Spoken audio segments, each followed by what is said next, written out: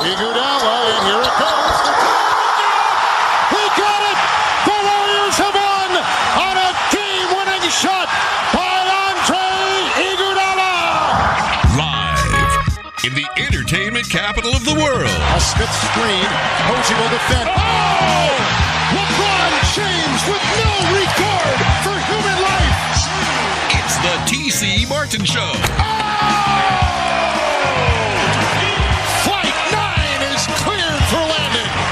It's time to get your daily prescription from the doctor. And Saul says, "Hey, pasa, big ticket." T.C. Martin. Oh, here comes the Birdman, flapping his wings and soaring for a sweet flush.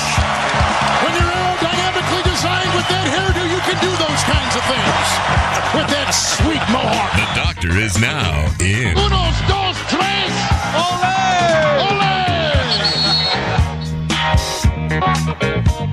And a very good Monday to you. President's Day. Happy President's Day. Is that a thing? Happy President's Day. A lot of businesses are closed today, so Are banks open?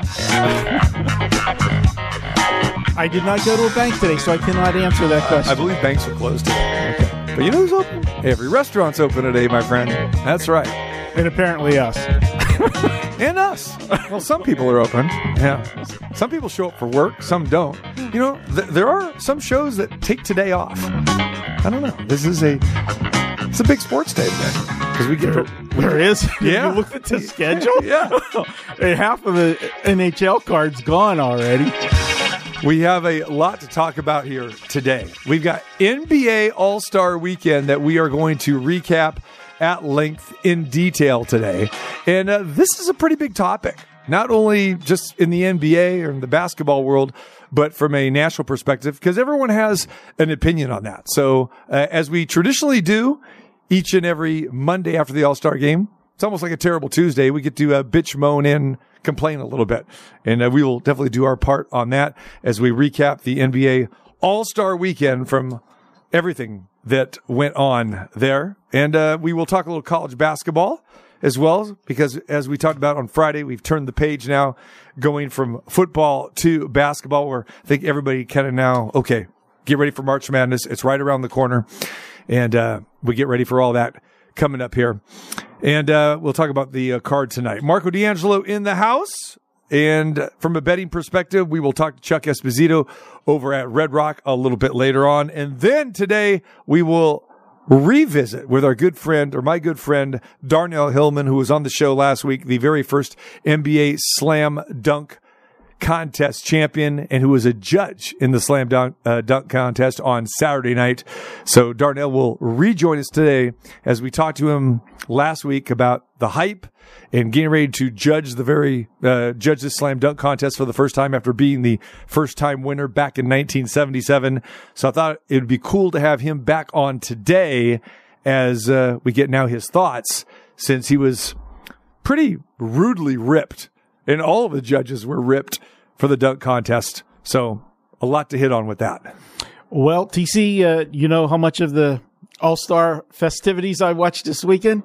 Zero. I watched the Sabrina and Curry Steph challenge, the 3-point, and that was the extent of me. We talked about this Friday. This is a All-Star weekend that I really don't get excited about. I don't like watching a game where nobody plays defense. And as we talked with John Murray on Friday, you know, when they set that number, could they set a number high enough? Well, no, they couldn't.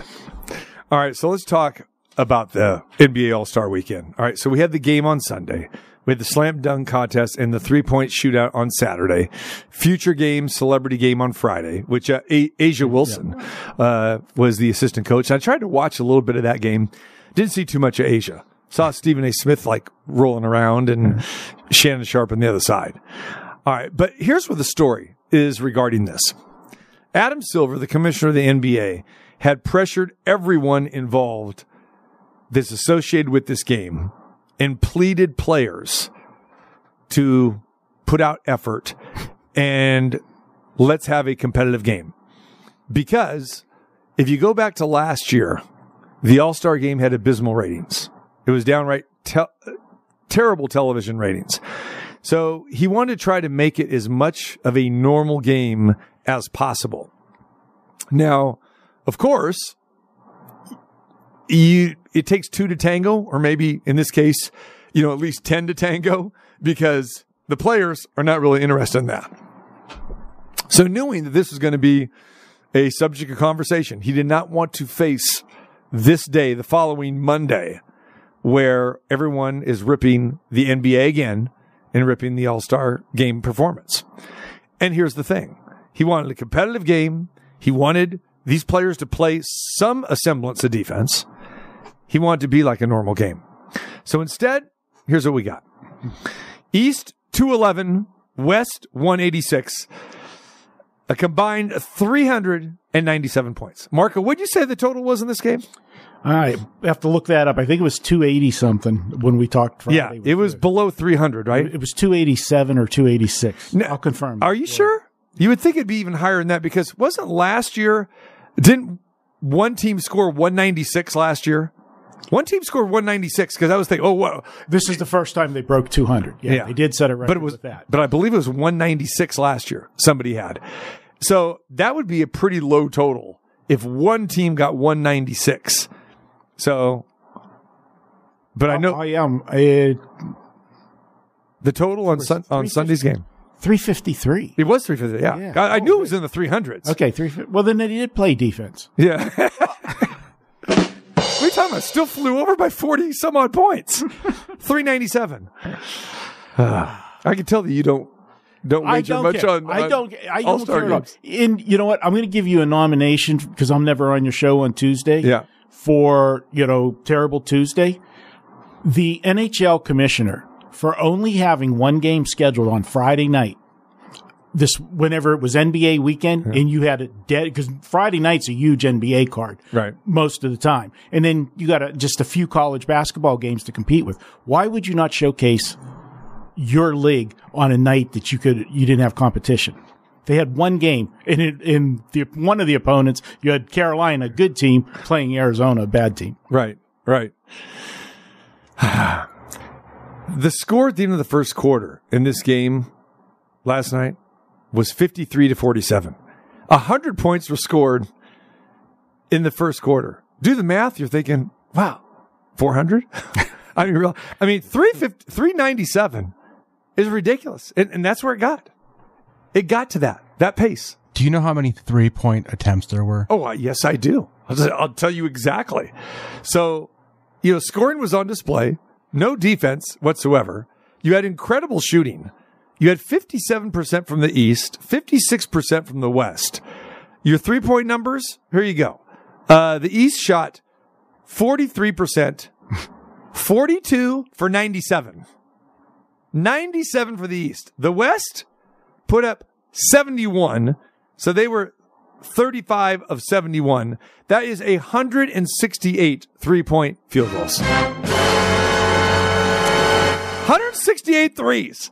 And remember, we've been bitching and moaning here this last year or so with the NBA, like, oh my God, these teams combined for 80 threes. Well, what do you expect? It's a free-for-all. 168 threes. Without looking at the box score. Okay. How many foul shots were there? 4. 5. Between the two teams. I thought there was 4. I thought somebody was 3 for 4 and 1 for 1, right? So 5? Did I get that right? Somebody was 3. I think the West was 4 and 1 and 1. That's yeah. So that's 5. 4 or 5. There you go. 5. That's good. Yeah. So nobody drove the lane and got challenged. Right. It was Ole. Just 289 shots attempted in this game. Like you mentioned, 5 free throws. I kind of gave up on the game. I wanted to see the pomp and circumstance, and I watched probably the whole first half. I didn't realize that Karl Anthony Towns had 50 points. He had 40 of them in the second half. 50 points. He was 23 for 35. And, of course, Tyrese Halliburton, he was the show. He was the Indiana Pacer, came over from Sacramento, which no one understood why the Kings let him go to Indianapolis, but they did. Damian Lillard just had MVP on his mind. He got the MVP of 39 points. But here's where the problem is, okay? This is an all-star game and the millennials, the current players, they have no idea or the semblance of their predecessors because they weren't old enough to watch Kareem Abdul-Jabbar play, to watch Pete Maravich play, to watch Elvin Hayes and Wes Unseld. And if you want to go later on, Akeem Olajuwon, Clyde Drexler, Michael Jordan, they never watched these guys play. All right. And the All-Star game has been bad for the better part of the last 15 to 20 years. It's been like this. Anthony Edwards admitted that he's not playing hard. Here's his quote. He goes, "For me, it's an all-star game, so I'll never look at it as being super competitive. It's always fun. I don't know what they can do to make it more competitive. I don't know. I think everyone looks at it like it's a break, so I don't think everyone wants to come here and compete." This is what Adam Silver and even David Stearns, when he was a commissioner, he was alive, they had to deal with. They had to deal with this fraction or, these players these days of not wanting to go out there and compete. And everyone will always use what as an excuse? Injuries, right? Oh, I don't want to get hurt. Injuries. These guys play harder in pickup basketball games in the summer. If you go down to some of these universities, I'll use UCLA as an example because we would always hear, and Matt Barnes talked about this when he was on the show, how he would go down to UCLA in the summertime and compete with Kobe Bryant and other people, all right, during the course of the summertime. And these were ball games, all right?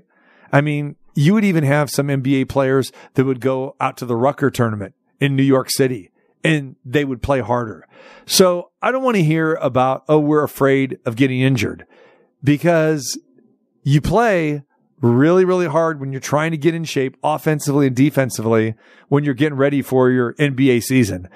Why can't you do it like this in the All-Star game? And why can't you do it like your predecessors did it, going back into the 50s, the 60s, the 70s, the 80s, and maybe even into the early 90s, when they played hard, when they had pride, and they actually wanted to compete.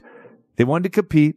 It was an honor to be an all-star. And look how many of the former, the guests that we have on the show. And they said I can't even watch it because they played in that era.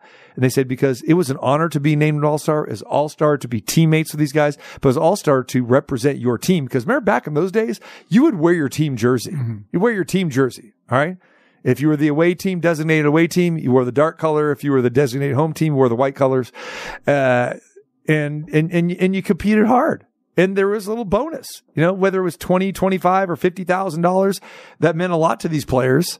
And it was a pride thing as well, too. And here's another thing, that you did this for the fans. Well, now the modern day player could care less about any of this stuff.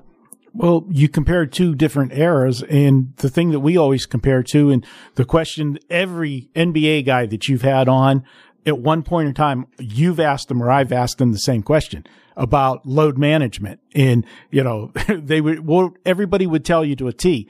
If it wasn't until the last couple games of the season, we played. If we had everything wrapped up, we would take a break maybe the last couple games of the season to get ready for the playoffs. But that's the nature of the NBA player today. They're making, so much money that, when you said whether it was 25,000 or 50,000, that meant a lot to players in those days. Mm-hmm. That's a trip to a nightclub in Vegas.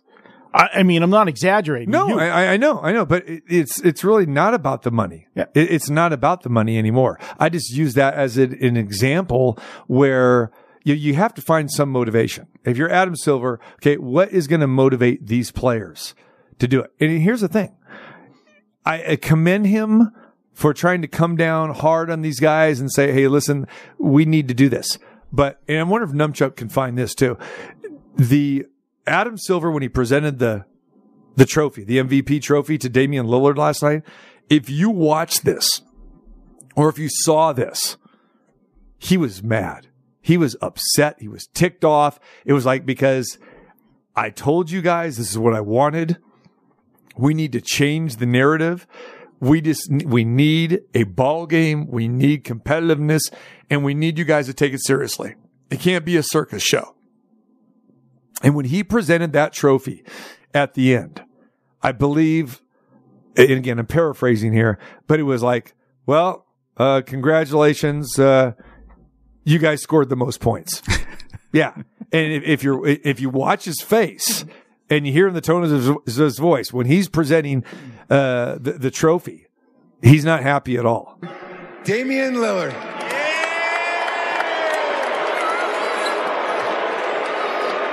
So that's Damian Lillard being presented the MVP for scoring 39 points, 11 of 23 shooting. But he does present, I believe, a trophy to the winning team or whatever. But yeah, he was, and those were his words. It was like, well, congratulations, you scored a lot of points, or you scored more points than them. This should be it. Let's hear it. Adam Silver after the game yesterday. And to the Eastern Conference All-Stars, you scored the most points. Well, congratulations. And how about that? There it is. And the look on his face is like, wow. No, it was lackluster. I don't know if you watched any of it, Marco. You don't watch. And again, I know I get that, but I am still one of those guys that does enjoy the NBA. I don't watch it very much during the regular season. They've kind of driven me away from it. But of course, I'll watch the playoffs. I'll watch the finals. And it's guys like Steph Curry and the current Warriors teams, and I've said this before, that have kept me around. That has kept me around. But I still like, to go back and honor the old All-Star games. But in a lot of times, again, like you mentioned, well, there's really not much else going on. Your college basketball is done for that Sunday. It's on an island by itself at 5 p.m. on Sunday night. Okay. Yeah. Let's watch it. And they do a pretty good job of honoring a lot of the former guys. Like I said, Darnell Hillman, Dominique Wilkins being judges in slam dunk contests, that sort of thing. You see Reggie Miller, Larry Bird, Oscar Robertson there. And that's another thing. I mean, the way they started that broadcast, Reggie comes out here and they took, 3 guys that have Indiana ties. That was really cool. And then he goes, okay, I'm going to, dish it off to, Oscar Robertson here. And Oscar said like one line. And then Larry Bird comes back and says, okay, Indiana, start your engines. Like, come on. I mean, Reggie gives like a minute and a half, heartfelt speech. Oscar gets one lame pre-scripted line, and then Larry Bird gets a pre-scripted line. I mean, they got to do better with this. They got to do better. So wait, were you watching the actual broadcast, or were you watching I don't even know what that crazy show was on all the other channels? So the alternate broadcast. And then remember, you had, that's where Barkley was on. And then Twitter, X, whatever you want to call it, had their broadcast. And do you see who was on that? No. Sidney Colson. Oh, Sid. Yeah, Sid was up there. So I caught a little bit of that, both. But for the most part, I was listening to the main broadcast with Brian Anderson and Candace Parker. How cool is that you have 2 aces doing the NBA All-Star Game on different platforms? Thought that was pretty cool. And of course, Asia Wilson, coaching and assistant coach in the celebrity game on the Friday before. But anyway, so no one's interested in this. The players are not interested. Here's probably the best quote. Anthony Davis. What do you think he was so excited about in this game? This is awesome. He says, I think the best moment was, and I didn't see this because I guess it was in between periods. I don't know if it was a commercial. I gave up on the game. I think the best moment was the Bulls and the Pacers dunkers with the trampoline. They were very, very impressive. Does that say it all? Now, coming from Chicago, I know those people. Those people are awesome. Yeah. I love those dunkers. Yeah. Yeah. So you know what I'm talking about. Yes. Yeah. And so I guess they had like maybe a dunk off between the Pacers and the Bulls, and the 2 cities that are closest to Indianapolis. And yeah, great showmanship there. That was it. Sorry, I missed it. All right. No, you're not. All right. So let's be serious here. Okay. The pros and the cons. What are the pros? What were the pros of the All-Star game yesterday? And what are the pros of this idea of having an All-Star game? the fans, it's not, for me, it's not a game that I enjoy watching, but I would say that if you polled more fans, do they want to see a high scoring game or do they want to see a defensive game? Fans are they want to see those, poster dunks and all of that. So it makes it entertaining for them, but it's not my cup of tea. Okay. I'm going to go 2 questions here. One is, when you were a kid, all right, were you a NBA fan and were you watching NBA All-Star games? No. And the reason being is Pittsburgh had no pro basketball team. What are you talking about? They had the Pisces. What are you talking about? They had the Pittsburgh Pisces? You had Dr. J. You had Mona. You did not watch that? Where's that? Is it Pittsburgh Civic Auditorium? Civic Arena. Civic Arena. Yeah. There it is. Which happened whenever the Penguins finally stopped playing there. That was the oldest NHL stadium when they quit. It needed to go.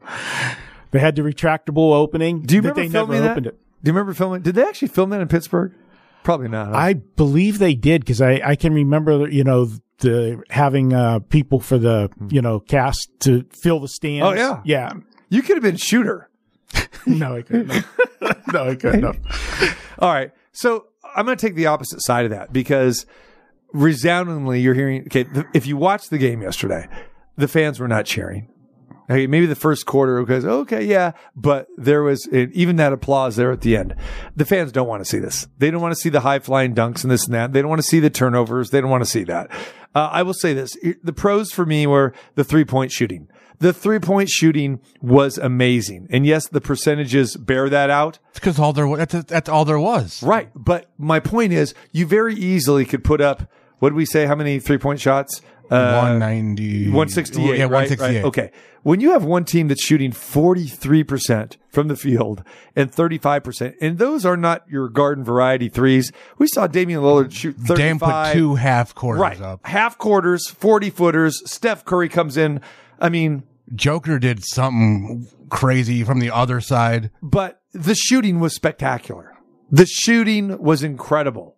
I mean, so to me, that was great. If they were shooting like 15, 20%, that'd say it's garbage. It's just a matter of time before you connect on some. So the 3-point shooting was great.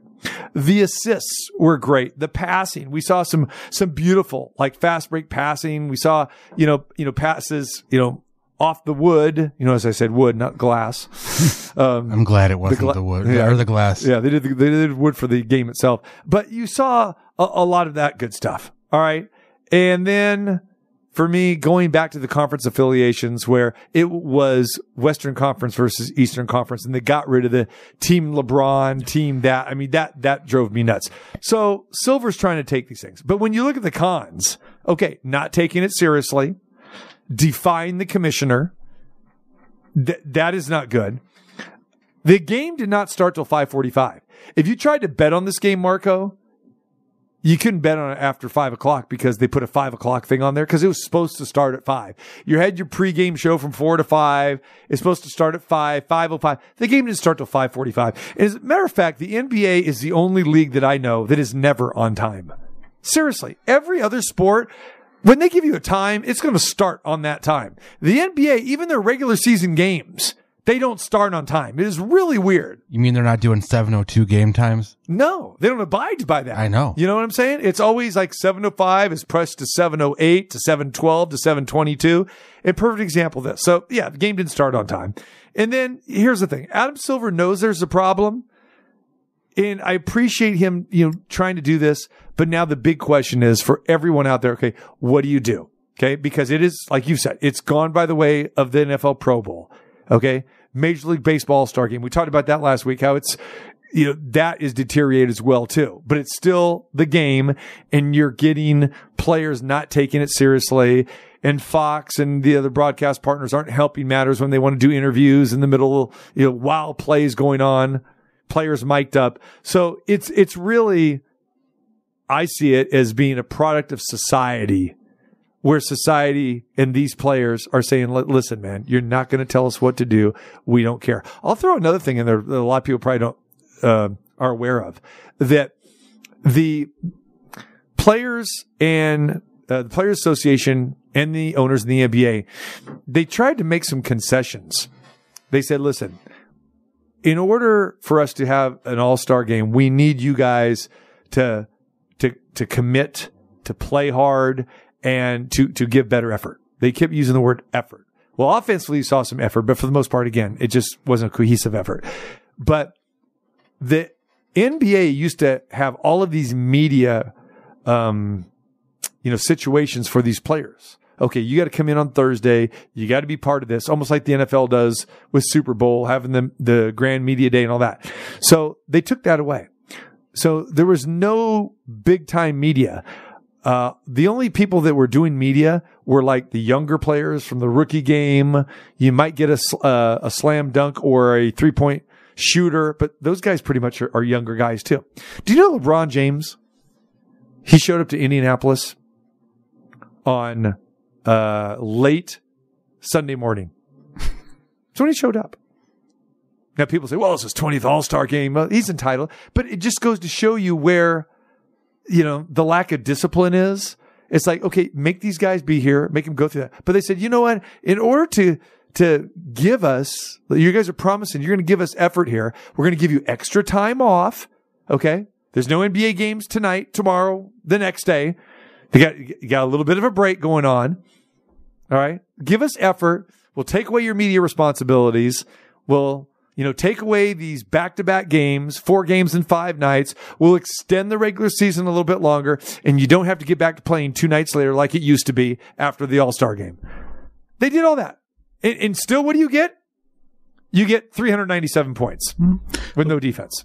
I can't confirm. I didn't see anything, but LeBron probably went and watched his son play on Saturday. Yeah, so what? Yeah. Right. Probably USC. I'm sure he did. Yeah. But here's the thing. It's like, just say you don't want to be there. Now, here's a Luka Doncic thing. Luka Doncic can go ahead and score, 77 points, right? But he's got no interest in playing. And him and Jokic, they look like fish out of water trying to go up and down the court compared to everybody else. And they just basically said, I'm too slow. This isn't for me. All right. Do everybody a favor and say, I pass. Because no one wants to see that. I mean, these guys look like they were not all-stars. They didn't look like some of the best.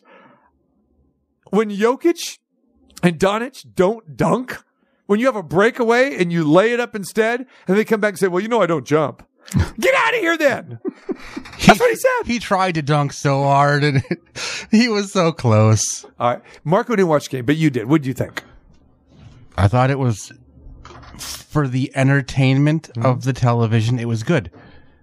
I'm sure being there, it would have sucked because, all of the action's on one end and you saw the crowd was not into it. Nobody was into it. But it's the rest of the weekend that was bothering me. The rest of the weekend? The dunk contest. Oh yeah. Yeah, we'll get into that. That was atrocious. There's no question about that. And the 3-point contest, okay, but yeah, the dunk contest, it seems like we have this conversation every Monday after the All-Star game. But the bottom line is, will it change? And do you get to the point where you now go NFL-like and you go skills competition? They had a skills competition. They did, exactly. Yeah. But you just take away the game. You never take away the weekend because this is such a money generator. And that's another thing. There's a lot of money spent with that. And kudos, and Darnell, when we bring him on here in a few minutes, he'll concur with this. Indianapolis showed out. And to get these players to not put out the effort and not hold up their end of the commitment is a travesty. And we heard Charles Barkley bitch and moan about the weather. And, why are we having an all-star game in Indianapolis? And we'll probably save that for tomorrow. But it was 17 degrees. They had snow. But you have people driving to the game from all parts of Indiana, Chicago, Kentucky, the Midwest, Ohio. They're driving from all over to try to get there to see this game, and you come in there and you see this display. And Indianapolis showed out. You get to the airport there, they had all the signage, they had a regulation basketball court there. You've got great hotels, restaurants like we talked about before. Probably next to Vegas, Indianapolis is the next best place to hold a major event, Final Fours, Super Bowls, All-Star games, because everything is in walking distance. and they've got this thing down from a hospitality standpoint. The NCAA is there all the time with their tournaments, Big Ten tournaments, regional tournaments, Final Four. They get it. And they did it up right. Everybody that I talked to that went, they said, man, it was spectacular. And I had people that went to the Super Bowl here in Vegas and then went to the All-Star game, and they said it was like mirror images of each other, that the hospitality, everything was fantastic. And then you get a dud of a game. Luckily, we got a great Super Bowl, but we expect that. But you can't compare a championship game to an all-star game. I get that. But it just would be nice to just have these guys, I'll use the word obey, the directive that they're getting from the commissioner, because obviously he's not happy, and it's just a bad look. It'll be interesting to see these TV ratings too, because it probably wasn't very good like last year. Again, you can't. We talked Friday about baseball when they had it. They don't have it anymore, that the winner had home field, trying to manufacture to make it meaningful. I don't know that the NBA can do anything because these guys just don't care. They don't care. That's the thing. I mean, and here's what I'd like to see. And it didn't happen. And I was saying this to myself. Here comes halftime and the West is getting drilled. It would be great if LeBron or Steph Curry or somebody comes in, hey guys, gather around. Let's do this. All right. Listen, commissioner wanted us to play hard. Let's go out there and let's be the ones. Let's play some defense. Let's go and lock down, play some defense, and let's shock these guys. Let's do it. But then you heard comments from Luka Doncic. And he said this, I'm paraphrasing here. He goes, I just, I'm still kind of new to this. So I'm just doing what everybody else does. They're all followers. No one is willing to take the lead. Now, there'll be basketball purists that say, okay, LeBron, it's on your shoulders. Steph Curry, it's on your shoulders. Oh, by the way, Steph Curry didn't even start. How could Steph Curry not be a starter in this game? That's another part of the joke. You see who the starters were? And this is supposed to be for the fans, and the fans are voting this and this and that. And just, and certain people are like, oh, I feel entitled. I should be a starter. The whole process is just messed up right now. It's just all messed up. But it needs to come down to the pride factor and say, listen, I'm getting paid a boatload of money, more than any of our predecessors. Let's just honor the game the way it's supposed to be. Let's honor those guys that played 20, 30, 40 years before us. And let's just have some pride and let's play like a real game.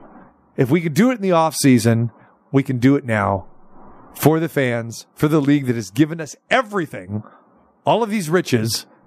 Let's play hard.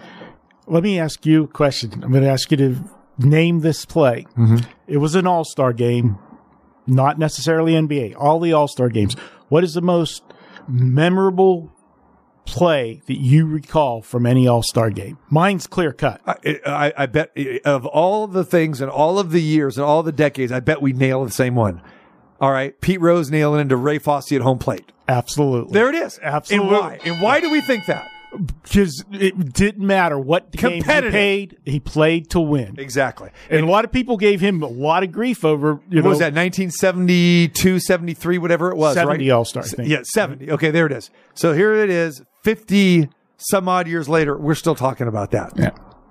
Unbelievable. Different breed of athlete. We come back. Darnell Hillman is going to join us. The very first NBA Slam Dunk Contest. He joined us last week. He was a judge in the Slam Dunk Contest. We'll get his thoughts not only on that, we'll let him explain the scoring and talk about the current state of the NBA All-Star Game. The TC Martin Show is back. Yes! Yes! What are you doing? It's just a halftime. Yes, this is my favorite part of the game. TC Martin. Yes! In the face! The doctor is now in.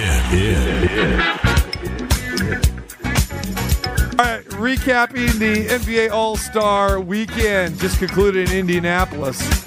And we talked to my good friend last week leading up to it because it was going to be a very special weekend for him judging the NBA dunk contest and being honored as the first ever NBA dunk champion back in the day, 1977 to be exact. And we're talking about the pride of Indianapolis, but more importantly, the pride of Sacramento. Let's get that right. Sacramento Sports Hall of Famer, the one and only, the original Dr. Dunk, joins us again today, Darnell Hillman. D, what's going on, brother? Man, it's been an exciting weekend for the city. It was a little cool here, but we got it done. And most of all, I think everybody had a good time. Man, it came across like it was a good time. And you could speak to this better than anybody because, again, you played there as a player. You work with the Indiana Pacers as the director of alumni relations, and you were very involved in the whole planning of this thing. Indianapolis is a great place to host an event. I mean, we've seen Final Fours. We've seen, obviously, Big Ten tournaments, NCAA tournaments. We've seen Super Bowls. I mean, they just get it. And everyone that I talked to that was there in person, they just said, man, they showed out and everything just was planned so exceptionally well. Yes, that's one of the unique things about this city when I first came here. They talk about something that's called Hoosier hospitality. You can't define it, but it's throughout the entire state. So those folks that come in from out of state, they're going to have not just the enjoyment of the sport, but the experience of a lifetime in being a part of the sport. And Indy really pushes to have that. And the big thing, you just mentioned all the different other sports that have been here for the city. This is a sports haven.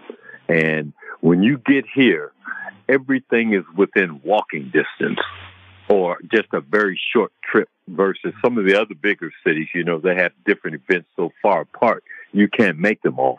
But here, if you got you a hotel room here and you stayed in that hotel room, you can make every event just by getting out and walking to it. Well, let's talk about the dunk contest, Darnell. So you had Dominique Wilkins, Gary Payton, Fred Jones, Mitch Richmond, and yourself judging there. So obviously we watched it and we saw there were a lot of people that were critical of the judges here. I'm very curious. Is there a discussion, or was there a discussion between you guys, like say before the event, that you, Nick, and the Glove, and Fred and Mitch all got together, and did you guys have any type of discussion prior to the event or during it, like how you guys were going to judge it? Well, we may express our individual way of how I'm seeing something. I know I'm a very critical judge, and one of the things I'm critical about is the players jump from the floor just to the rim. And if you're going to dunk the ball, I want to see some power. I don't want to see that ball touching the rim at all. I'd like to see it shoot straight down and with some force. And some of the other guys felt the same way, so that when we saw the dunk, hey, we've seen this dunk before. What's any different than last year when you did this dunk or seeing you do this in warm-up? What's the difference in it? And we couldn't really see anything. So that's why we were a little hard or critical in the point spreads there from time to time. When a guy threw it down real hard, got it through the nets and with power, I'm happy to see that. See, I love that. I love that description. And that's exactly, again, what you want to see. And again, from you saying it, that should be gospel because you're the champion. You are the very first champion. And that's exactly how you won it. You had creativity. All right. And that goes to your point about, hey, we've seen this before. Thunderous dunks. All right. With power. And the leaping ability and what you do, once you're in the air and how you come down. You're right. If a ball like barely crawls through the net or, you don't do anything that's really original, I am with you. But here's the question for you, okay? Because they mentioned this on the broadcast and they thought, hey, maybe you guys are penalizing these guys for like if they made it on the second or the third attempt and they missed the first attempt. Did that go into your scoring? Yeah, that's a factor into it. One of the things that happens when you miss the first dunk, and then you get a chance to come back and try it a second time, and you make the dunk, you've lost the element of surprise to the entire fans that are watching it. And how can, on your second dunk that you finally made, how can you expect to get a 50 or a 49? You've lost the excitement. You've lost the thrill of it. And we watched it a second time, and you just happen to make it. So, again, for myself, that if you want to say I was critical or punishing them, then so be it. But not to punish them, I just can't see giving anybody a 49 or 50 on a second dunk attempt. How many 50s did you give out in the competition, Darnell? I think I pushed only 2. Only 2. Okay. All right. Only 2. All right. And do you remember which one that was? Let's see. I think I gave Jalen a 50 on one of them, and I gave the winner a 50 on his very last dunk. On his very last dunk. Okay. Yeah. Okay. All right. I mean, and that's the thing. Like, what is a 50? But I think that you described that. And do you think that that was pretty much that all of you guys had the same criteria? I think we all had the same criteria in mind, but being objective in how we saw the dunk, and everybody is entitled to his opinion or her opinion, just didn't really ring my bell. Mm-hmm. I'm looking for somebody to get up and play up over the square, elbows and arms all over the rim and such, and you just didn't see that. Yeah. Or even, let's look at how far away from the rim can you take off from and still get all of that action and movement in the air and pull the dunks down.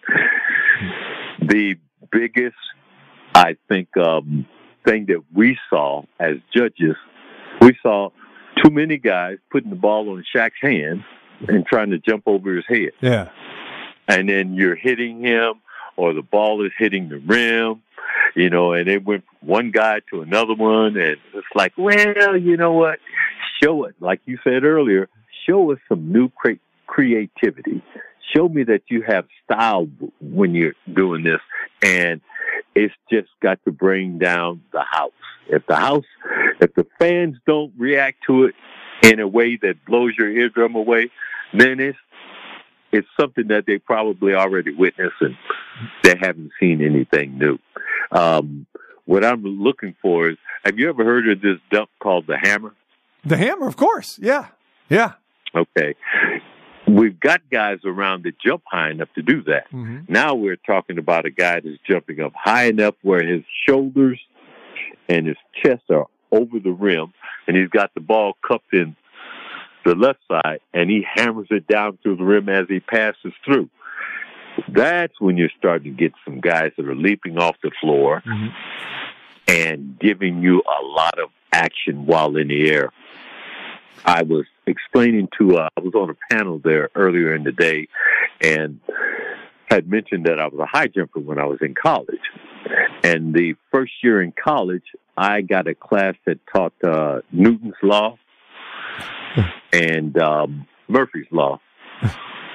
And once you understand the principles and the theory of those things, and then you can apply that to whatever goes up has to come down.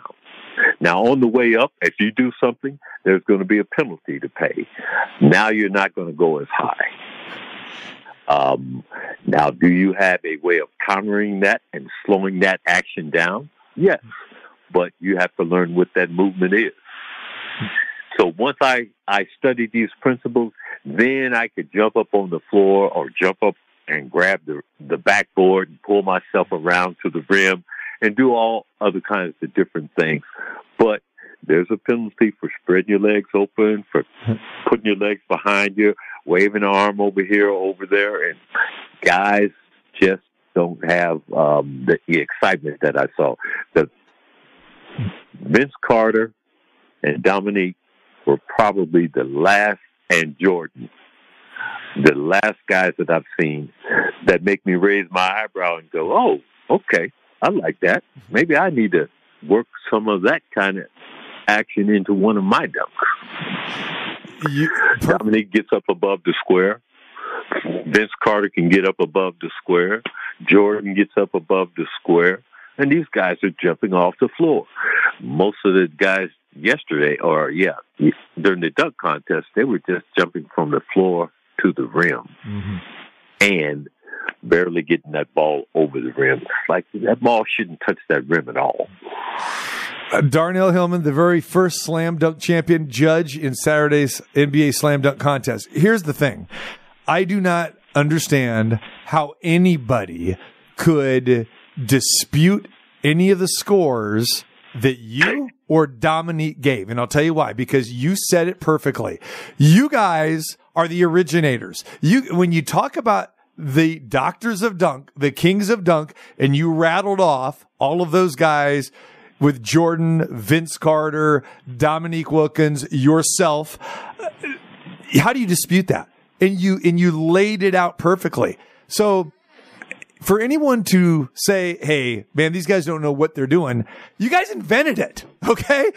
You invented it, and then you back it up. And like you said, especially, seriously, if you had conversations, in advance, but this is what we're going to look for, yeah, you're going to be a strict professor. All right. You're not going to be handing out A's. You're going to be not handing out 10s. You're not going to be handing out 50s across the board unless you do these things that you want to see them do. So for people on social media or even other announcers, and I'll even, throw Peyton and Richmond in, because those guys were not dunkers. Okay. Those guys were shooting guards and point guards respectively. Right. Okay. But, right. Hey, they're Hall of Famers, so they get it. And I'm sure that you could talk some sense into them. So I'm okay with that. But I really wasn't picking it apart by saying, oh, look at Darnell's score, look at Dominique's score. It was like in general, they're going like, okay. Cause I couldn't tell you who gave somebody a 49, who gave him a 46 or whatever. But the way that you analyzed it, described it, and what your criteria was, it is perfectly. So for anybody out there that is going to say, hey, these guys don't know what they're talking about, this is probably the most astute panel, because we've had celebrity guys out there that know nothing about basketball. Sometimes you get former players out there. I mean, rip those guys, but don't rip guys like you and Dominique. No way. I appreciate you saying that, TC, because I did get, when I finally got back to my phone, I had like 22 text messages, and some of them were telling me about the commentators that were watching us judging were getting all over us for the variance in scores. What one guy saw and the other one saw, totally different in how we scored it. And I appreciate your saying that in support of some of the guys that were really out there a long time ago, early, and doing these kinds of dunks. Mm-hmm. Yeah. And the thing about it is, too, when you mention, the lack of creativity, I mean, seriously, when I see somebody go out there, go stand here, and then we're going to jump over you, and let's position the ball and put it right behind their neck. Oh, stop. Oh, we got to raise it a little bit. I mean, you just ruin it, man. The whole art. And I know, like, in your competition, it was like, okay, it's your turn, go. You took a couple dribbles. No one was running. That's another pet peeve of mine, Darnell. People running with the ball. There's no running. There's no running with a basketball in a basketball court. You put it on the deck and you dribble in a natural motion. Seriously, it's this kind of stuff that just has always infuriated me, right? But it's like, okay, with the props and all that, it just takes so long to set it up. And then what happens? Then the guy misses. Or like when he brings somebody else out, and what was that with Jason Tatum coming out with the fur coat? Did someone tell him it was 72 degrees inside? Take off the coat, man. I mean, that stuff just kills this contest. And this is why every year at this time we're talking about the lowlights of the weekend. It's always the dunk contest. Yep. It has become that. Some of your better jumpers no longer want to participate in the thing. TC, if I were in front of you right now, man, I'd have to give you some pounds. You hit it right on the head, and you said it. Now, these guys that bring all these props out there, are there any props in a ball game? Forget about it. Yeah, right. There's no prop.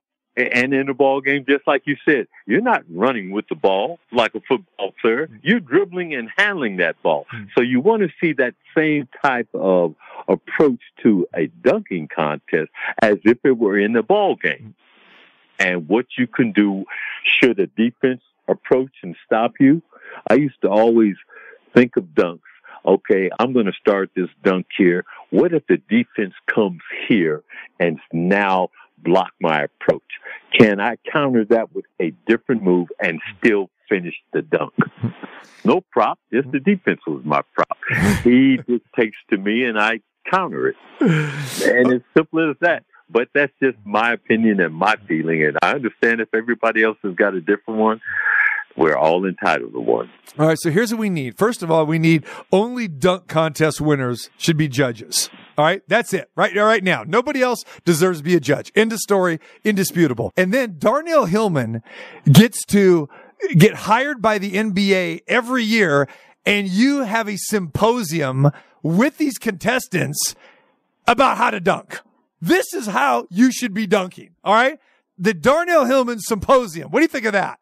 We gather these rookies before they come in to be pros. And we say, hey, stay away from this. Don't be tempted with this, okay?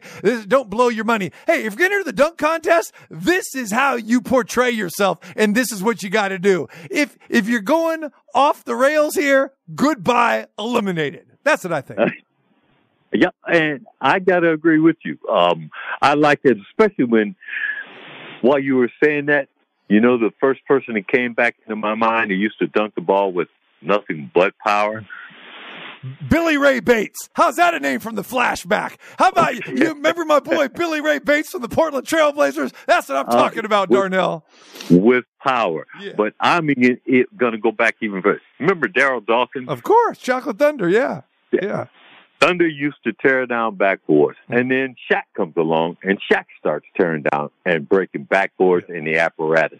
That's the idea that a dunk is a dunk. I mean, and you're going in there to really hurt something, not yourself so much, but you want to take away the excitement that the opponent has. And if you're not doing something that's going to make him go, wow, these guys are serious. Now you've got your opponent on his heels. There it is. He's not thinking that he's your equal. Now he's concerned and he's a little fearful of what you may do the next time. Let's throw Jerome Lane in there from Pitt, right? When he broke it down. There is the dunk contest should be renamed and call it the backboard breaker. That's it. Whoever breaks the backboard, there we go. There's your winner. How's that? Hey, let's go to the playground like back in the day, man. Let's go and wreck that park rim. Let's go do that, man. Let's break it down. Oh yeah, you go by a playground and the rim is all torn down and bent over. Yeah. Before they came up with the breakaways. But I got to point out something else to you, TC. Now, when I won the contest back in our day, the dunk contest, you got 5 dunks, but you only had 2 minutes to do all 5 dunks. Mm-hmm. That puts a lot on you to really get it all done, be creative, be exciting, and be stylish. And how do you keep the fans alive and excited with you? Whereas the dunk contest, now these guys have so much time in between where they're walking back and forth across the court, and then, there's someone over there. Come on out here and stand right here and let me do this. I love it, man. I yet to see that in a ball game. You got it. Brother, appreciate the time. Glad you had a great weekend, man, and look forward to talking with you and seeing you soon. Oh, you got it, man, and thanks for having me on. You got it, brother. There he is. All right. Dr. Dunk! Darnell Hillman breaking it down literally for you.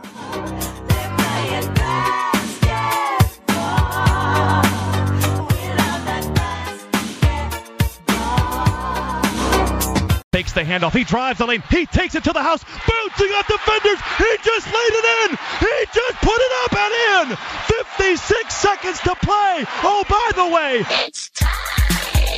Live in the entertainment capital of the world. Game 7 is over. It's an instant classic. It's the TC Martin Show. A 3 for the game.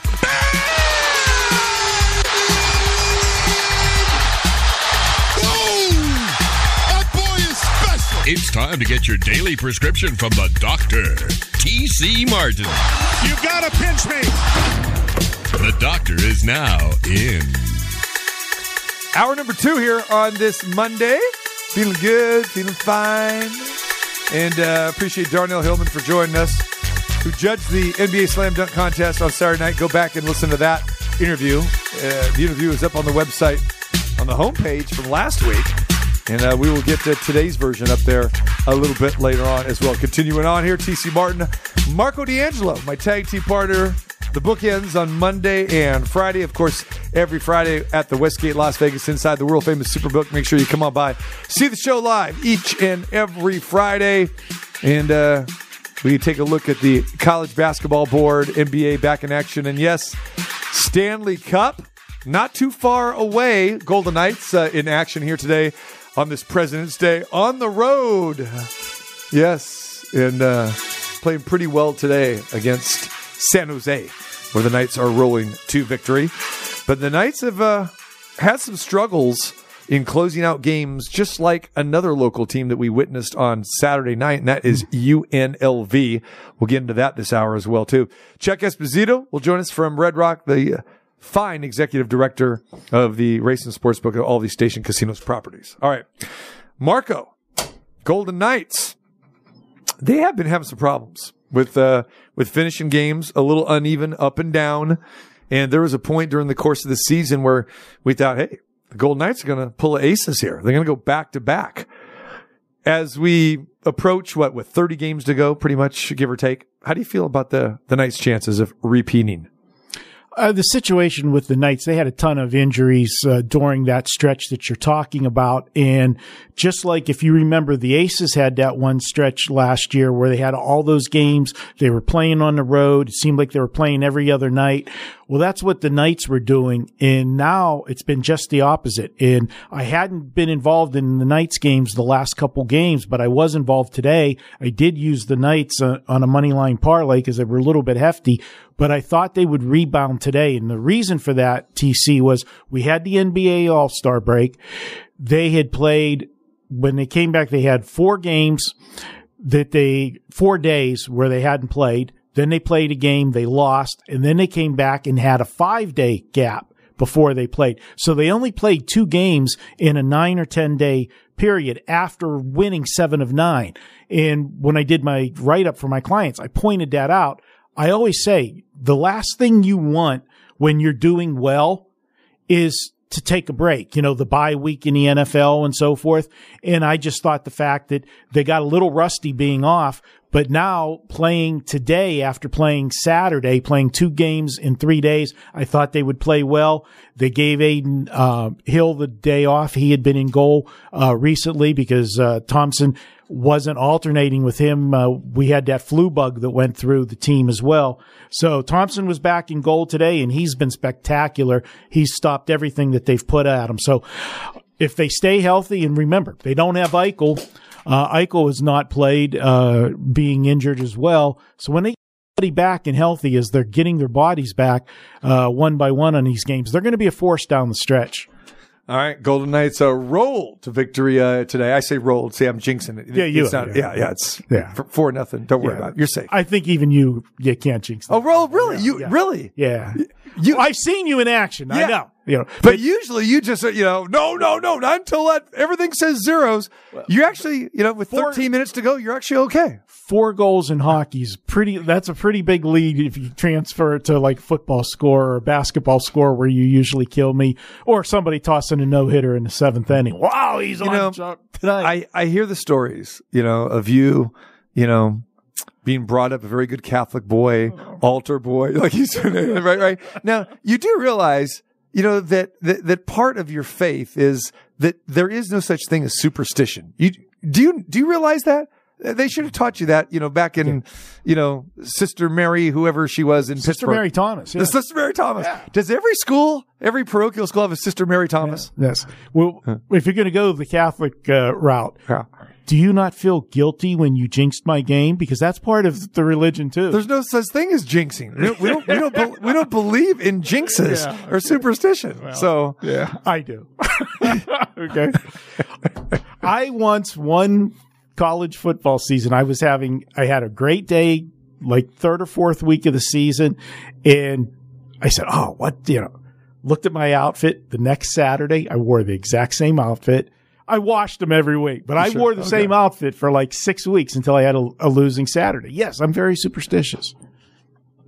You do got to look deeper into this and say, okay, there are other people that have action on games too, and the coach has nothing to do with your wager or those players. They're not correlated at all. So there's no synergy. There's nothing in the moons, the pilots, and the satellites that have nothing to do with that. And then, like I said, then there's the faith thing where you don't believe in that stuff. Hey. You can't kick it. It's like, say, if you want to give up cigarettes or you want to give up you want to go on a diet or something. All you got to do is just put it aside, my friend, and kick it to the curb and be done with it. Don't hang on to that because that will just drive you nuts inside. The minute you send me a text, however a game is going, completely stops. You know that.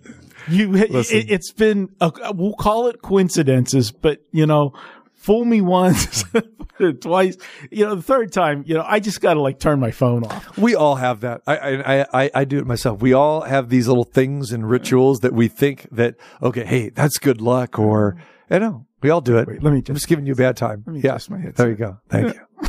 Yeah. That's got nothing to do with the game outcome, but there are things that, everybody's got their quirks. It's crunch time. Yeah. It's crunch time, and you go through your little rituals or quirks or habits, whatever you want to call it. And you think that, that's going to bring me luck, and yeah, that's part of gambling, I guess, right? Hey, we've all prayed to the gambling gods at one time or another. Okay. In poker, we have the phrase, when you need that 3-outer on the river, you ask for your one time. This is my one time. I need my one time. I'm not a poker guy, but explain this to me. I never understood it. Never asked the question. I don't care if people, laugh at me or whatever. I really don't. The river. Where'd that come from? Why the river? Flop. The fourth card is the turn. And the fifth card is the river. Why river? Okay, I get the flop. Okay, the turn. I get that because you're turning for home, horse racing. Yeah. So that's comes from a horse racing analogy, right? Where in the heck does a river come in? I don't know its exact origin. So you're gonna try to make something up here? Yeah, it's the end. The end. Do you want him to call? Okay, this is the finish. Perfect. Does that make sense? The finish. Yeah. The hammer. The last hand or whatever. Yeah. Well, river. There's another saying in poker that I never understood. If somebody buys more chips and the chip runner comes, gets their money to go back to get the chips, and then the dealer will announce so everybody at the table knows, it'll say seat 3 has 200 behind, meaning there's 200 coming. That's in play. He's got, the chips aren't there yet, but it's in play. So, cause you want to know what the other guy has if you go all in. If you only see a little stack, right. And he's got 200 coming. But what I never understood is behind. When they bring the money, they set it in front of you, not behind you. But they're saying behind the hand, right? Yeah. So that's why? That's the basis of it. Yes. So hold on. Why is it behind? Why don't you just pay the man his money right then and there? Well, because it's coming from the cashiers. He's. Why don't we just wait? Why don't we just take a TV timeout? You don't want to stop the game. Whenever the cards are not being dealt, the house is not making money. The house makes money off their rake off of every hand. They want the dealer to get as many hands per hour as they can. So do the dealers, because the dealers generally are supposed to get tipped off of every hand. The winner's supposed to throw a chip or two to the dealer. That's how they make their money. Okay, so here's what I've learned here. You're very similar to basically the NBA players that participate in the All-Star game. You're just going with the flow. You can't explain it. You've been playing poker for 50 years probably, right? Yeah. And you've been using the term river like everybody else, but you don't actually know what it is, but you just go with it anyway. Is that what you're telling me? That's it, yeah. Okay, so here we go. All right, so in truth, no one can say for certain what the river is, but there are a number of theories here as we look it up here. Some believe that since poker was often played on riverboats, cheaters who were caught dealing themselves an extra card would be thrown into the river. You buying that one? Think that's it? I can buy on the boats, because if you remember, you were in the Midwest when the first riverboat casino was in the state of Indiana, if I believe correctly. Indiana? Yeah. Indiana? They had them on. Maybe Illinois? Yeah, I went. I'm pretty sure it was Indiana. Okay. Others say that it is not true And the term river instead comes from the French word river. Did I say that right? River. It says river, R-I-V. Is it spelled the same? I don't know. Since no one actually knows for certain, let's assume it's called river because it's where all the bad poker players drown. Come on, this kills me. Where did the river come from? I'm curious about these things. See, Larry David and I, we're very curious about certain things. And you have no answer. You just go with the flow. And I guarantee you now that when you go back and play, whether it's tonight, tomorrow, whatever, you're going to raise this question up to the dealers or somebody else, aren't you? I may do you that. Should. You should. Yeah.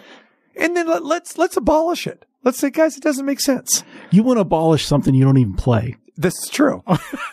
But it bothers me because I'll be sitting there, I'll be watching televised poker, which is kind of ridiculous in the sense that you're televising poker, but I guess it's okay. Anyway, and they're going, here comes the river card. And now, what's the river card? Why river? Is there R on there? Or where does river come from? Plunge? I have nothing for you. Okay. Nothing. It's beautiful.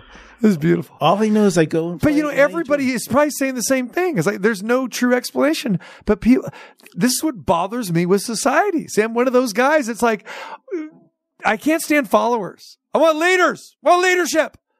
All right, players, be leaders. Let's play defense in an all-star game. Let's find out why it's called the river, and let's change it if it doesn't make any damn sense. Let's change it. Now, if you were the king of poker, all right, which you claim to be, all right, or you're the commissioner.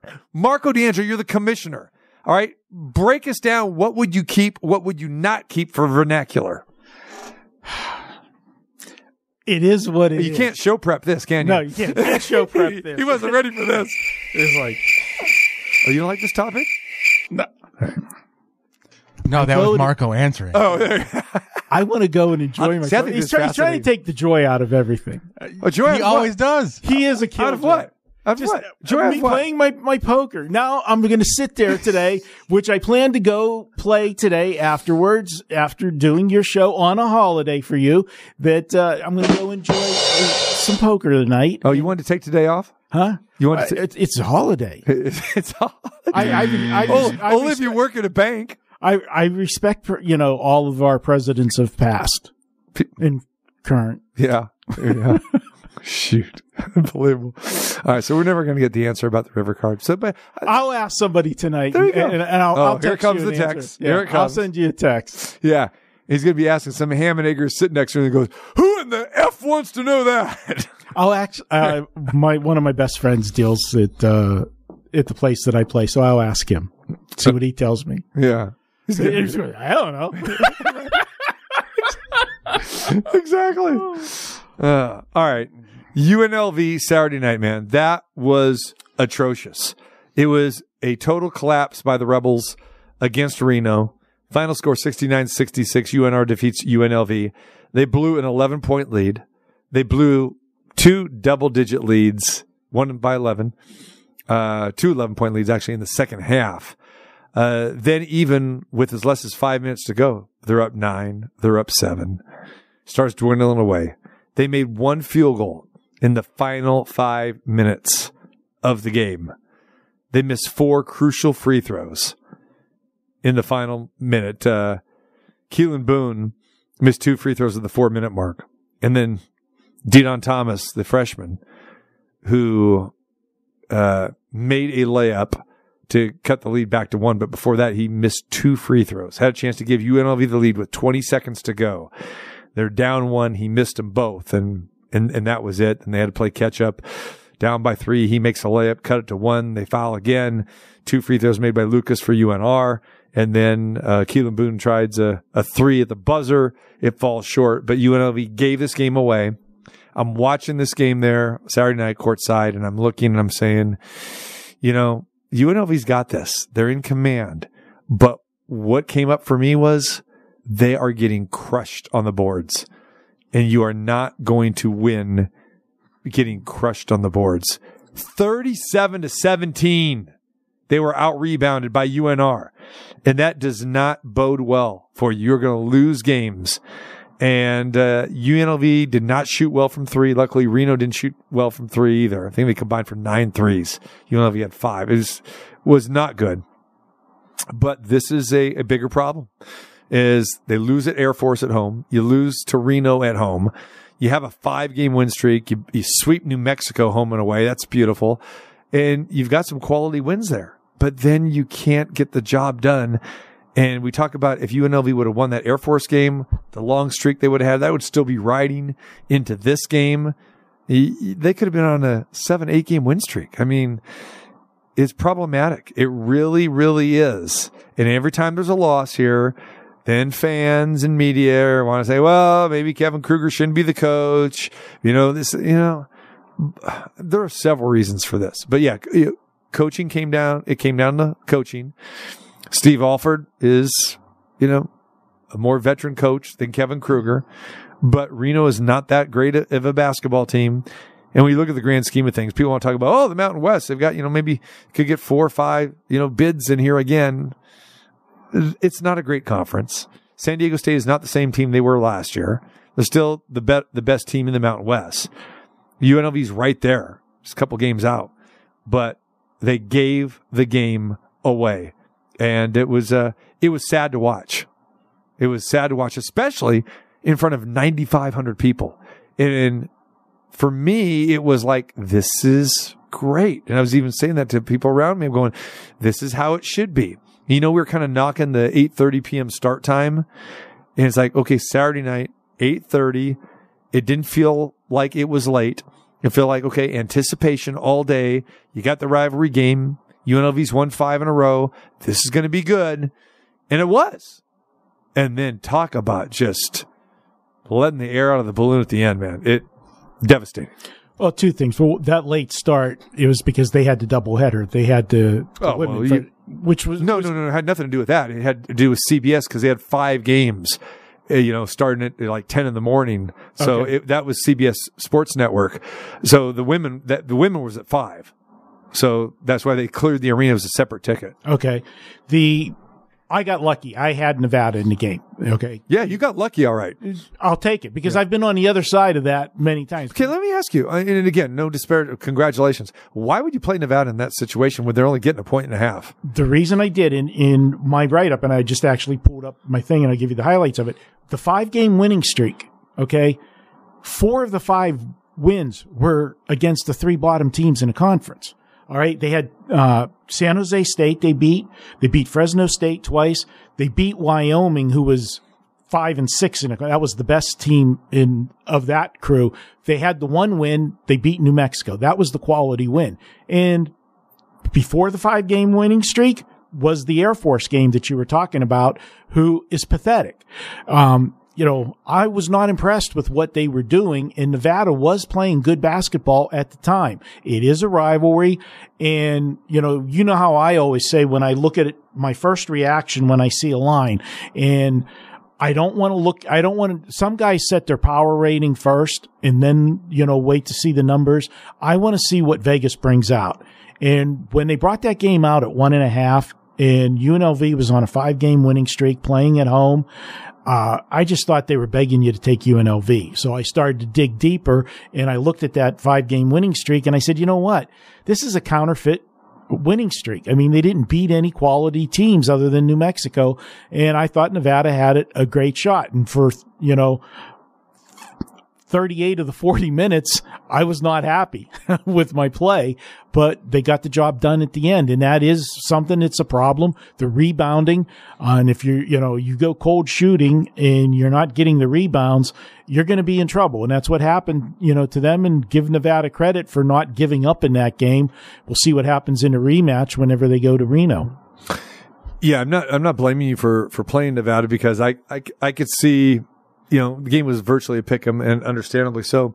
But the reason why I thought it was a good spot for UNLV was to go on the other side of what Nevada has done on the road. Okay, coming into that game, they were 1-3 in their last 4 road games, and they got embarrassed. Talk about Wyoming, how bad Wyoming is.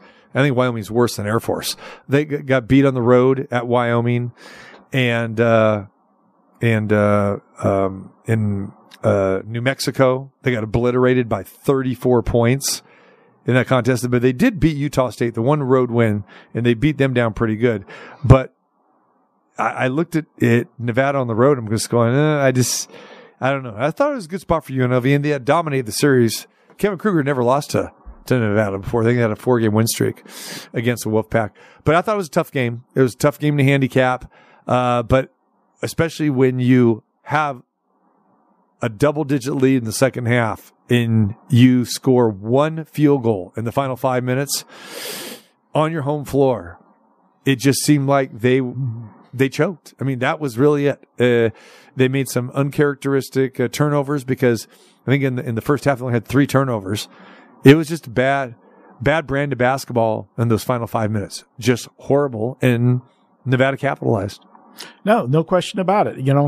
I'll take a lucky win. Those are too often been on the other side of those, the close games, but UNLV, to me, what you said, everything is true with them, but I still go back to that Air Force game. They didn't just lose the Air Force game. They got, crushed. Never in that game from the word go. And although Nevada was 3-1 in their last 4 games, they played 3 of the better teams during that 4-game stretch too. So it's just strength of schedule and everything else, the rivalry game. What was your first reaction when you saw the line? Be honest, when it was 1.5. I thought it was a fair line. I thought UNLV would be 2.5, 3 points. You got a team on a 5-game winning streak. Yeah, no, I go playing with that. at home. I go with that. Anything from 1 to 3, totally acceptable. So to me, in my mindset, I look at games and I do it in football as well. If it's under the field goal, to me, it's pick the winner. You're not looking to spread. In basketball, under 3, it's pick the winner if it's less than 1 possession. And when I saw 1.5, and I'm like, you got a home team on a 5-game winning streak in a rivalry game, and are just saying pick the winner. Yeah. I'm not signing up for that. Yeah. You're thinking of teasing Nevada up. That's what you're doing. No, I'm not. Never. Oh, are you kidding? You could have had, no 6.5, 7.5. I know. But no. Hey, I thought about you yesterday. I don't know if you had the game or not because we didn't talk yesterday, but I thought of you because I know this is one of your handicapping tools. Purdue and Ohio State yesterday. I kicked myself for not doing that. You were going to bet Ohio State, weren't you? Fired the coach. There you go. And that's what I was thinking. Yeah. So, and whenever they come back from the NBA All-Star break, I'm going to have play on the Nets too. Yeah. Okay. The game I did use yesterday, I let you all know I don't only talk about the winners, but I had a game yesterday. I was up 12 at the half and they were cruising. They were -6. St. John's. St. John's. Me too. Up 19 in the second half. Talk about wanting to destroy the television. Did you see Rick Pitino's post-game comments? I did not, but I saw him pacing up and down the sidelines. I was very infuriated that coaching should come into play, and him against Holloway, it should be a no-brainer. And I know that he used a lot of timeouts earlier on, but I did not like the way that he coached the second half of that game, specifically the last 7 or 8 minutes. And I don't know what he said, so I'm going to let you tell the story, but I just want to say that he had to be infuriated like I was with the referees in that situation. I don't know if he addressed it or not. He did not address the referees. It was brutal that Seton Hall was basically in the double bonus, last 8-9 minutes of that game. A lot of ticky-tack fouls, but St. John's just collapsed, totally collapsed. I don't know that I can use them the rest of the year after his post-game comments because he threw them under the bus. Let's hear him. Here's Rick Pitino after yesterday's loss to Seton Hall. I don't think they move well laterally. I don't think they're going to pick it up in the next week. I think they're slow laterally. I mean, Sean Conway gives you everything he can. He's slow laterally. About 5 guys are slow laterally.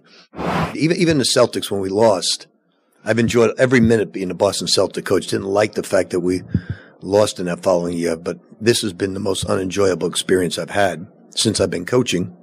Do you have any second thoughts of taking this job? No, not at all.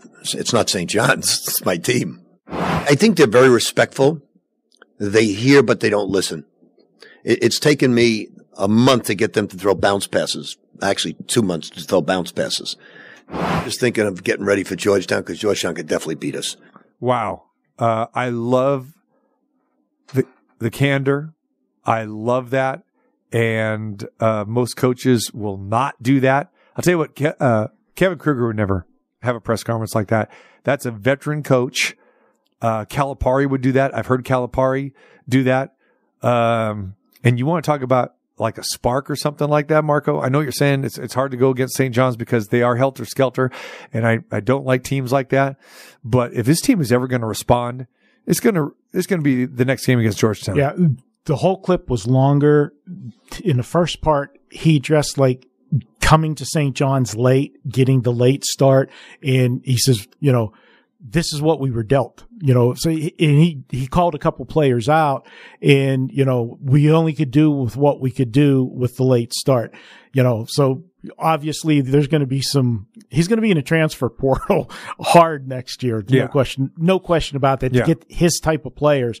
But, he threw the whole team under the bus. And he also mentioned several times about toughness. He says this team does not have any toughness. He's right. I mean, he's 100% right. And this is a guy that, again, future Hall of Famer. This is a guy that is going to get the players that he wants, and it is going to take time. It's like when Ed Cooley took over Georgetown. A lot of people thought that Georgetown, even though they struggled, they're kind of close. And Cooley's going to come in from Providence, and they're going to take it to the next level because Ed Cooley's a good coach, and he's just coaching in Providence, how hard it is to recruit to Providence, Rhode Island. And Georgetown has struggled mightily this year. All right. But they will be better next year and the year after. Same thing with Pitino. Same thing with any coach. And, he'll get it done. I like what he said, and he's right. He's 100% right. But watching that game yesterday, I was thinking, oh my God, these guys are a train wreck. And I thought we were fortunate to be up by 12 and then up by 19. And I didn't think they would give it away like that. I gave up on the game. I gave up and came back and going, oh, now what? What? 5-point game? It was hard. 2-point game? Hard to watch tied that up. game. And once they lost the lead, or actually they were down by 2, Marco, I had said with 6 minutes to go, I go, they're done. Because no team comes back from 19 like that and stops playing. And the team that usually gives up the lead, they don't have the wherewithal to fight back. And they didn't. How many years has he been coaching? And to say, this is my least enjoyable year of my coaching career. He's getting up there right now, and he went to Iona, and it was kind of a feel-good story. That's where it all started for him. And then he had success with Iona. It's like, you know what? I ain't give St. John's a run. Let's do this. I'm back in New York. Let's do it in the city. He'll be all right. Unless, again, the modern day player just does not react. That's what I'm concerned. That's what I'm concerned with. I believe Rick is 77? He's up there like that. I don't think he's that old. He's in his 70s. I know that. I'll say 72, 71. Okay. So 71. Yeah. All right. We come back. Chuck Esposito will join us over at Red Rock. We'll talk to him about, the weekend that was with the NBA All-Star Weekend and also college basketball. And we'll talk about a couple games tonight that, we like, or at least I like. Who needs an enema when you can tune in to the Dr. T.C. Martin?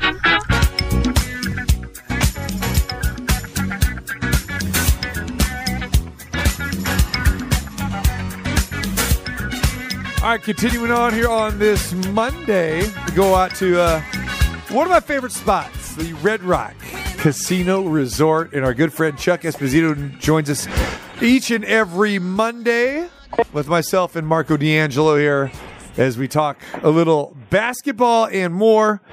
Chuck, the fine executive director of the Station Casinos Race and Sportsbook. Chuck, what's going on, brother? I'm good, T. It's just, President's Day Monday, and I think you could call it maybe Hockey Monday with a full slate of early hockey games today. But overall, just, starting to gear up now with NFL draft stuff and talking about the tourney, which isn't that far away, and really no more downtime on our side of the counter. But looking forward to what's going to be happening next. See, I thought you may be taking the day off today, Chuck. You know, a little President's Day that, you know, I think I'll extend my weekend a little bit. Yeah, I thought about it, buddy, but it's a lot going on, so, you know, I'm here and having fun. I love it. I love it. Golden Knights successful today with a easy victory. I'm sure you had a lot of one-sided action on that, right? Yep. First of back-to-back too. They play Nashville tomorrow night at home. So first of kind of back-to-back games. NBA still on their All-Star hiatus. They don't tip off again till Thursday. So it was good having the Knights play today and then again tomorrow. All right, Chuck, let's talk about the NBA All-Star weekend here. And how much action did you guys take on this overall? Was it pretty much on par with what you've seen in the past? And you know, was it more game action, more isolated stuff with the Sabrina Ionescu, Steph Curry, three-point shootout, slam dunk contest? What was it? I guess I could start with saying that there was a lot of, overly, there was a lot of interest in it. And then I'm going to say overly because the over on the game, which was bet pretty heavily by the general public, it was pretty apparent early on that it was going to go sailing over. I think that's kind of what we see for both the NBA and NHL All-Star games. A lot more scoring, a lot less defense. The exact opposite maybe in MLB, where pitchers seem to have an advantage and you don't see that many games go over.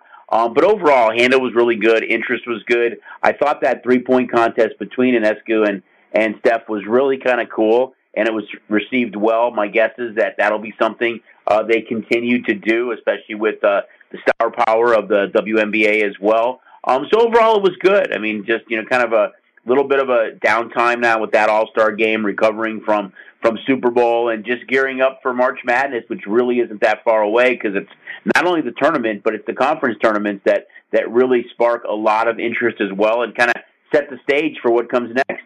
So going back to the Curry and Ionescu three-point shootout there, Chuck, I know that you had Curry at minus 240. Not sure exactly where you opened it at, but what kind of action did you see on that? Did you get Steph money, any sharp money? Did Ionescu money come in? Just kind of detail that for us. That is what we opened it at, T. Actually, money on both. It was a good two-way prop overall. There wasn't that much sharp money on it, but I think those are the kind of things that really kind of draw some interest. We're always looking to put more and more stuff on the board that gets guests thinking. This wasn't like our prop, but it was something that still drew a lot of interest, and I love putting all that stuff on the board. The three-point contest as a whole, some of the amateur games or the first and second-year player games. The game itself with the total, they draw a lot of interest. And then on our ESPN Sports mobile app, there was a slew of other proposition wagers, too, to really keep the guests' interest. So overall, it was kind of fun putting that stuff up, but I really liked that one-on-one format with Ionescu against Steph. I thought it was really pretty cool and definitely drew some interest. Hey, for me, Chuck, it was the highlight of the entire weekend, and that was the only thing that I wagered on. And I think Marco and I were talking about this on Friday, and Marco's not a big, all-star guy, period, especially basketball. But I think that, that's what you were thinking as well, Marco. Well, maybe I might give this a shot. But I loved Curry in this situation. But to me, I thought that was going to draw the most interest. And if you go back to the whole all-star, Saturday night thing, it was by far the highlight. Yeah, it was fun, guys. There's no question. I think, to Marco's point, too, and maybe not liking the All-Star weekend, I mean, it really does just favor the offense. I mean, I find us from our side, and I'm going to, go back years, that we are always rooting for the under in the NHL and NBA All-Star games. And the public really plays those sides. Granted, there was a lot more sharp money on the under, but it was evident really early on that this game, under no circumstances, was staying under, and they shattered the total that we had on the board. So if you like offense and you like scoring, in both leagues having opportunities during their All-Star games to kind of showcase, talent and scoring, it does make it fun, but it really is more of an offensive showcase than anything else in both cases. Chuck, I don't even know how you can go about, where the starting point is for a conversation to set an NBA All-Star game line for a total, because you have nothing to judge it by during the course of the regular season. I mean, you're, at this point in time, you've got each team is got basically 50 games in the bank already, and you know, all of your totals are pretty much within maybe a, 10, 15 point, number, whether it's, 202 to, whatever, 217, 220. I mean, you're never thinking about, okay, where do I start at? 350 or 330 or what, right? I wouldn't have thought of starting at 400, that's for sure. Right? Steve. That's what I'm saying. So I don't even know how you would go about this unless the only thing you do is like, okay, well, what did we set it last year? What was it the year before? And then I guess just increase it. But just talk a little bit about the process in those conversations. Like, okay, guys, where do we start here? I think first, it's the dartboard behind Symbol's door that has different scores on it, and that we start with that. But no, to your point, you're 100% right that we're looking at kind of what we've seen in the past. But you look at this year, and scoring is up so much. It's not a surprise that they shattered that total. It really isn't. And you see some of the scores that we've seen this year, not only in games that potentially go into overtime, but games that are decided in regulation. I mean, just record amount of scoring. I mean, the league is way different than it was when you had the bad boys of Detroit and the Bulls winning championships, where there was such an onus put on defense that is not the case anymore. It's a much more wide open, high scoring game, more fouls called, and I think this year scoring is really up. I don't have the percentages in front of me, but when you look at it, I think that just kind of translated to this total being a higher total than I've seen us post regularly, but didn't expect it to shatter 400 like it did. But hey, again, it's offensive showcase. It's fun to watch, but they did score a lot of points on Sunday. Chuck, as you said, you made a reference at the beginning to, the baseball all-star, and it's pitchers do it. There's a ceiling and there's a floor. In baseball, that floor, we've seen a couple 5.5s, where you got a really good pitching matchup, but you just can't go any lower. And in the NBA, I mean, you would think the number that we saw would have been a ceiling, but it wasn't even close. I don't know where it stops, and at some point, the fear is that they're going to actually play defense one of these games. and all it's going to take is one quarter of playing defense, and it would wreck the total. Well, you're 100% right. However, there's such a showcase of offense in these games. And I think that's what, the fans that go, the viewers that watch, the bettors that bet, it's all about the offense. And, seeing these guys be creative, being a little Globetrotter-esque with the passes and just the creativity. You're getting way more oohs and ahs off, tremendous dunks and, phenomenal passing and going to the hoop than you are great defensive plays. Like, I love defensive basketball and, watched Tark play here when I was, just getting out here and their intensity from baseline to baseline and being a big fan in the NBA of watching, the Pistons and again, the Bulls play defense. It is just a different era now. And the fact that they shattered 400, I'm not sure where the starting point is next year, but again, a lot of this goes hand in hand with what we're seeing on a nightly basis in the NBA. Chuck Esposito joins us over at Red Rock, Executive Director of the Station Casinos Race and Sportsbook. Chuck, let's talk a little bit about the rest of the college basketball weekend. We got some action tonight, but going back to the UNLV-UNR game on Saturday night, UNLV a 1.5 favorite. Looked like they were in total command here, and Reno comes back and wins the game. UNLV just having a lot of problems closing out games, and they're a team that's really kind of hard to figure right now, and a very unfortunate loss if you're a Rebel fan. It is, because they've had some spurts there where, how well they played against New Mexico State, and they've really had some spurts where you look at this team and say, we think they've turned the corner, but they have had problems finishing games, and it was apparent in that game against UNR. I'm anxious to see how they kind of play in the Mountain Tournament, and if they kind of can take that next step or not. I would love to see, Rebel basketball kind of return to where it was. We see how the Lady Rebels have played, how popular the WNBA is, of course, and how good the Aces are. And we saw Rebel football definitely turn a corner this year. That was the only game in town, guys, for so long. Was Rebel basketball, and Big Monday was created for that third game that involved UNLV many times and Gucci Row. I can hear Vitale saying it now. I'm a big Rebel basketball fan and would love to see them kind of return to some sort of dominance and really start playing well, in the mountain. Yeah, and like you said, tournament weekend.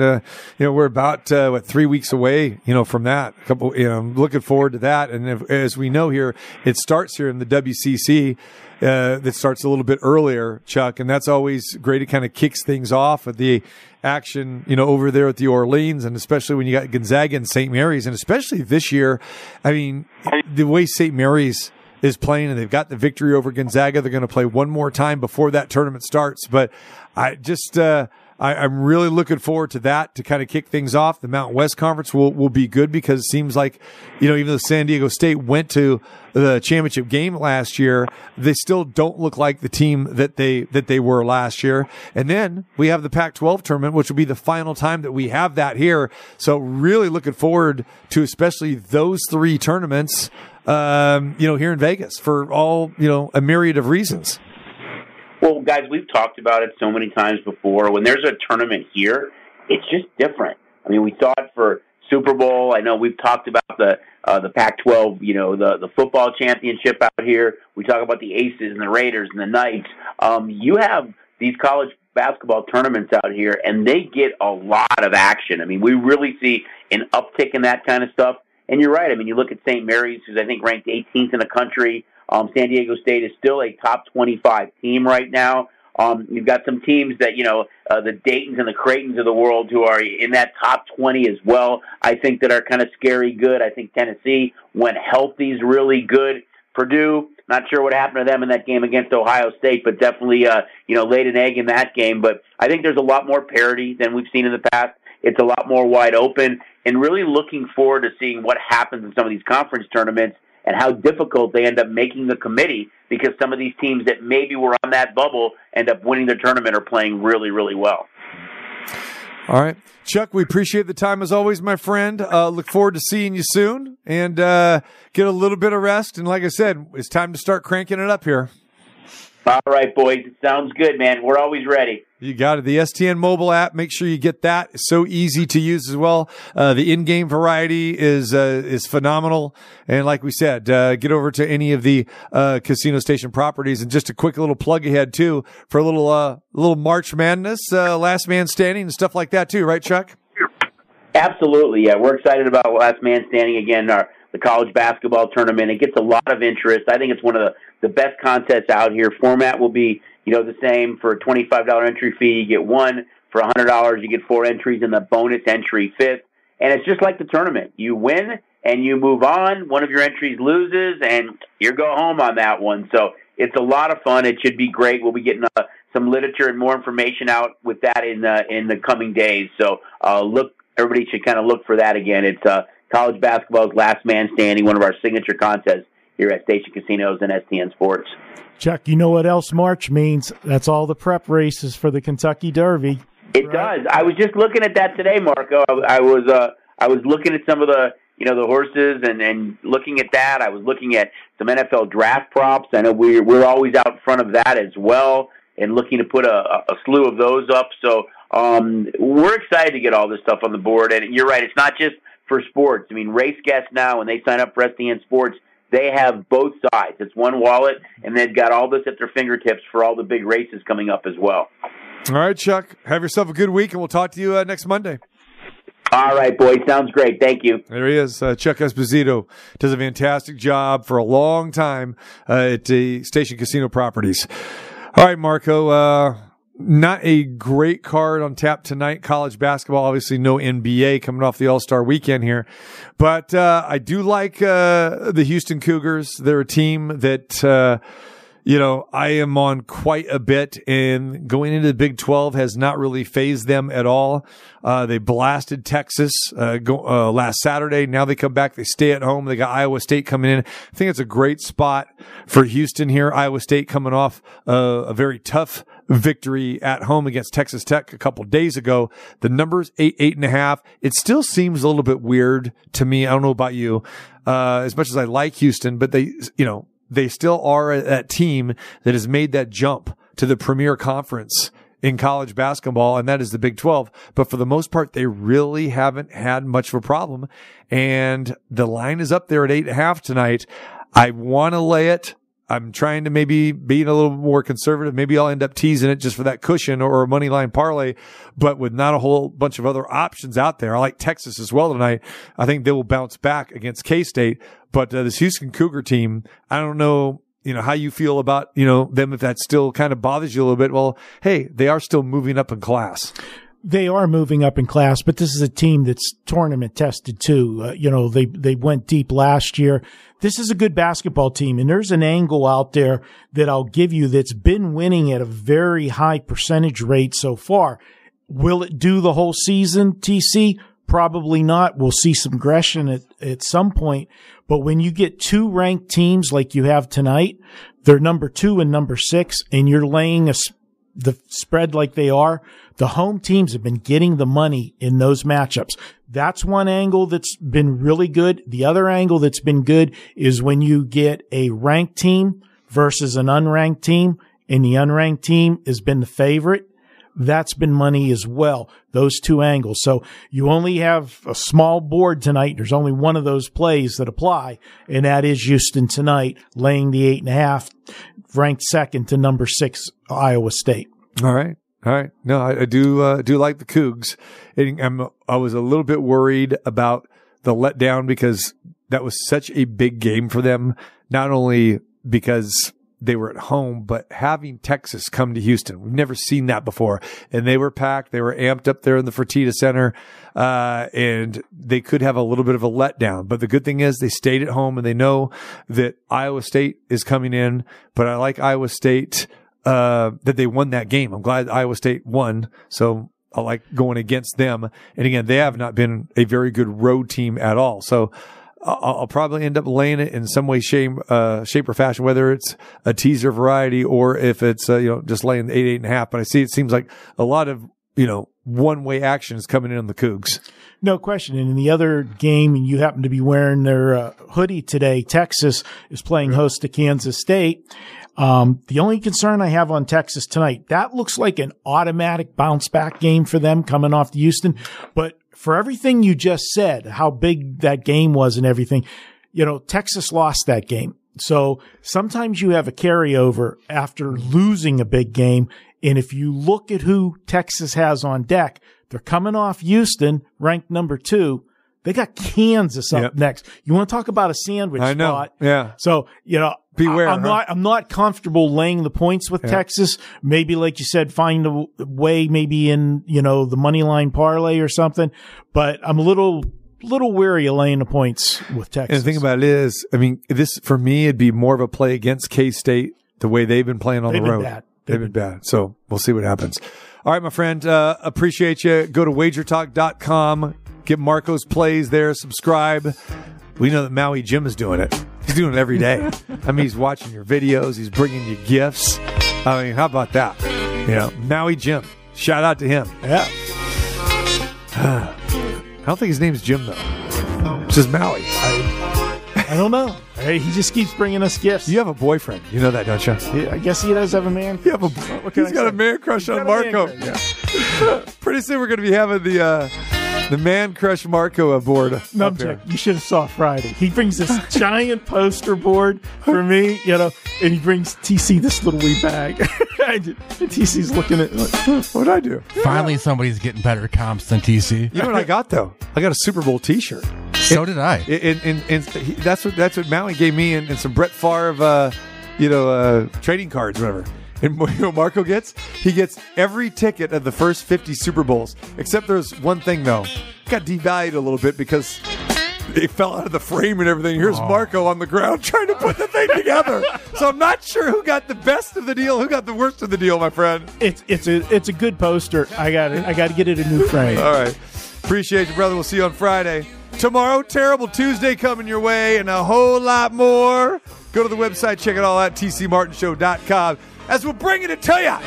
the funk, the dunks, the logic, the truth, because it's all the way live and too cold.